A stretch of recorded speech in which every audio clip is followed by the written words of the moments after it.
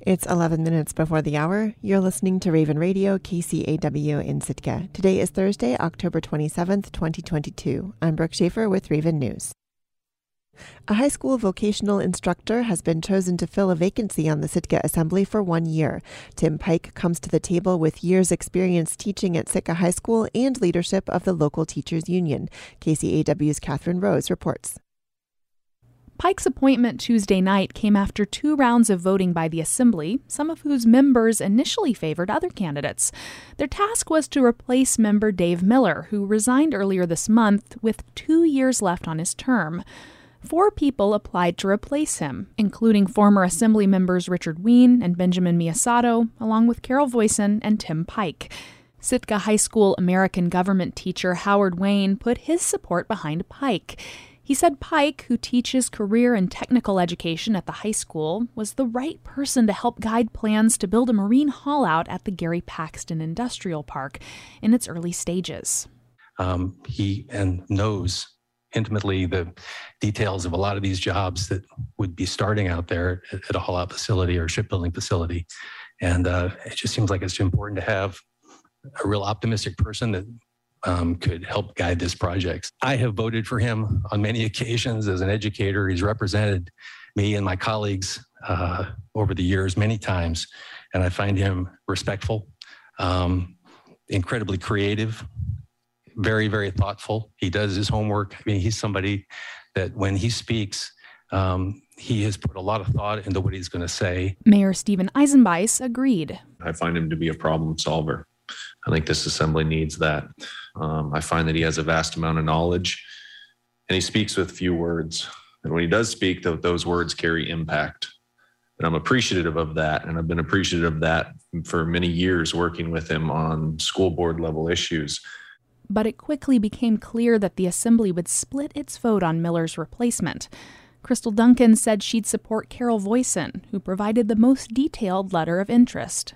So I saw the letter of interest as an opportunity to sell why that seat belongs to you. And I felt like that might be the most fair. And so based off of that, new to the community, but involved in the community, I think I'm going to support Carol in this first round of votes just because she detailed out 3 pages of what she's seen at the table, what she brings to the table, kind of what her background is. And Rebecca Himschutz said she put together a rubric and scored each candidate. Her top scorer was Ben Miyasato. I've worked with Tim a lot more. And I would like to see him on this body, if not now, another time. I think that he will be a real asset to the community. But my top score went to Ben Miyasato. And part of that had to do with the diversity of experience he would bring and the fact that he's a prior assembly member, so he can hit the ground running. There was also some public support for former Assembly member Richard Wien, who ran for one of 2 open seats in early October, but placed 3rd with just over 900 votes. The Assembly's first vote wasn't conclusive. Himschutz voted for Miyasato, Duncan for Voisin, and Chris Yested for Richard Wien. Kevin Mosher, Stephen Eisenbeis, and Tor Christensen each voted for Pike. The second time around, Duncan and Yested switched their votes to Pike, but Himschutz's vote remained the same. With 5 votes, Pike was affirmed as Sitka's newest assembly member, and Municipal Clerk Sarah Peterson immediately administered the oath of office. Pike didn't comment on his appointment at the meeting. He'll serve in his appointed role on the assembly until next October's municipal election. Then, voters will decide who will finish the final year of Miller's term. Reporting in Sitka, I'm Catherine Rose. Sitka has been awarded over $7.8 million in federal grant money to reconstruct the sheet pile bulkhead and crane at the Marine Services Center. When the Sitka Assembly met on Tuesday, it approved a 20% match for the funding, which the Assembly greenlit when they applied for the grant. However, Municipal Administrator John Leach said the match amount now was slightly higher than the $1.2 million they'd initially estimated.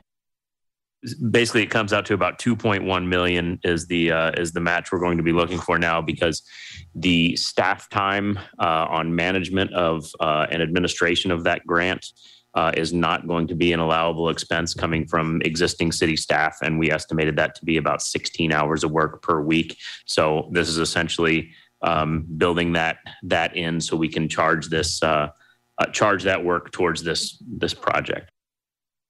According to a memo presented to the Assembly, the steel sheet pile retaining wall was originally constructed in 1976, and over the years, several different methods have been installed to reduce corrosion of the piling, but it is in need of an overhaul. The land the cold storage building sits on is held up by the wall as well.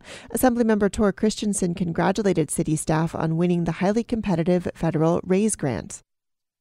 This is a need we've known about for years. But we just couldn't figure out how to pay for it. And so I think John and his staff deserve a pat in the back for going out and getting this grant and preserving, a very important part of our working waterfront. The Assembly unanimously approved the $2.1 million in matching city funds, which will be split between the Harbor Fund and the Marine Service Center Fund. Southeast Alaska's summer season for Dungeness crab was worth about $10 million less than last year. As Coast Alaska's Angela Denning reports, the shortfall was due to a combination of a much lower harvest and a smaller price per pound. State managers closed Southeast's Dungeness summer fishery 2 weeks early by emergency order because of low harvest numbers. It's been 5 years since the last time that's happened. This summer season harvest was just under 1.3 million pounds, nearly 2 million pounds less than last year. Along with the lower harvest was a corresponding drop in value. This year the fishery was worth less than $4 million. Last year it was over $13 million. Biologist Joe Stratman manages the fishery for the Alaska Department of Fish and Game. He says there are a number of factors that could lead to a fluctuating harvest. Fishermen this summer noted colder water temperatures at the start of the season and tides of over 20 feet. These details matter because managers set the season length according to the first week's harvest. Stratman says it could be those factors or just fewer legal-sized crab available. It's also very possible that it was just a smaller cohort of crab recruiting into the fishery this year than we've seen in recent seasons. This year's price was $2.96 per pound. That's about average for a Dungeness crab over the last decade, but it's much lower than last year's $4.21 a pound, the highest price ever paid. On top of that, there was a much higher harvest last year at just over 3 million pounds. Most Southeast Dungeness fishermen also participate in the fall season, which opened October 1st and will run through November for most areas. Closing the summer season early usually means that the fall season will also be cut short. But there is an exception, and it happened this summer, and that's a lot of soft-shelled crab. As crab molt and replace their shells for larger ones, they contain less meat and bring less money. If there are a lot of soft-shelled crab in a shortened summer season, then the fall can go the full 2-month length.